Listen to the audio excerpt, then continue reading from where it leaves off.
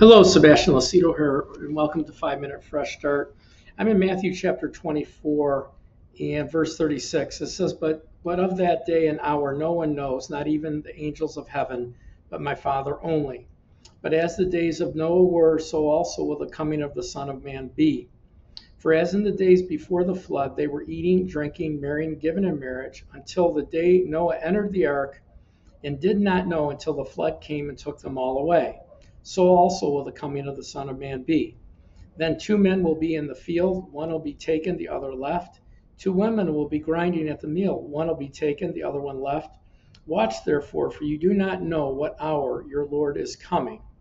So, here this is in his discourse about his coming. The disciples asked him two questions in verse 3 of Matthew 24.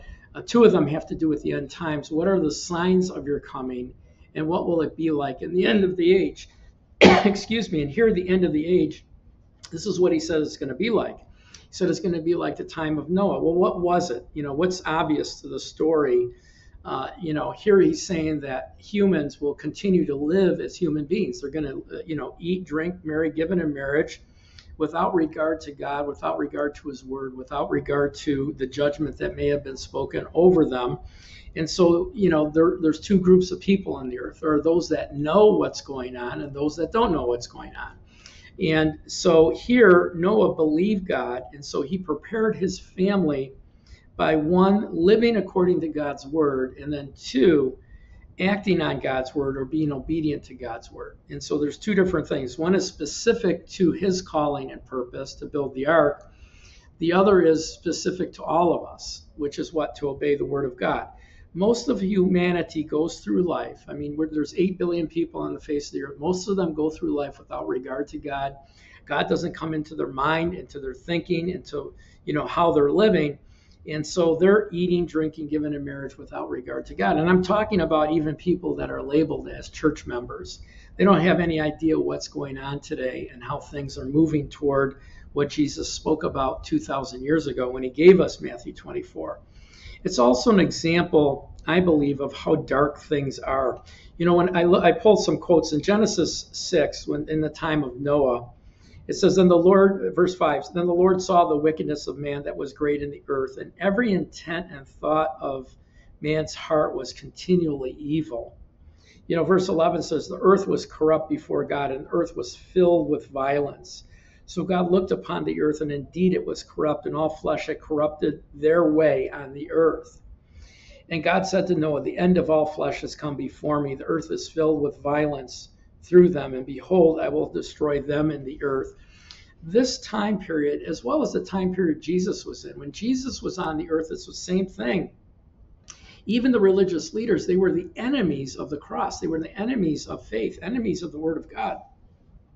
And so when you look at the time of Noah and you look at the time of Jesus, there are people who consider themselves to be good with God and aren't. There are people that consider that, to be following God, to be doing his word. Jesus said in Matthew 7, many will say to me in that day, Lord, Lord, have we not done this and that in your name? And he's going to say, I never knew you. Only he that hears and does the word of God. And so I think one of the most obvious issues on the earth today is that people are deceived to think they're good with God and they aren't. They think they're doing the word of God and they aren't. What we consider to be normal may not be the normal that God was looking for 2,000 years ago or even 100 years ago.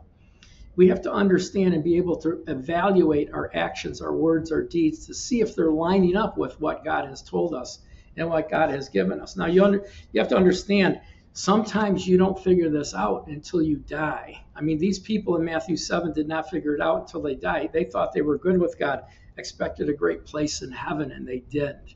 And so I always encourage everybody to take evaluation of the word, listen to what it says, and are you really doing it? That's our message for today. Thank you for watching today. I hope that this teaching inspired you, encouraged you, that our message touched your heart. If you're interested in getting involved with our ministry, here's a few ways you can do it. One is download our free app and stay connected with us. Receive regular updates. All of our content is refreshed every day. We have 11 teachings a week, and it's all refreshed every day. or you can become a monthly partner to help us support us on our mission and receive the benefits of being a partner, both spiritually and physically. It's by registering as a partner, you become a free member. Your email address and your name is on file, so when we do emails, you receive those.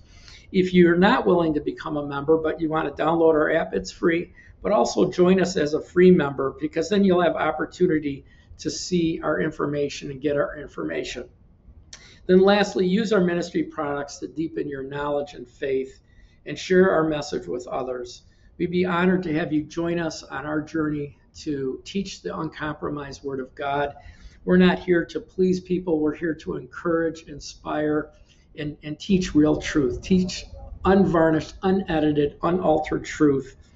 So thank you for considering joining us in one way or another. I pray that you join us as a partner. We're looking for $25 or more.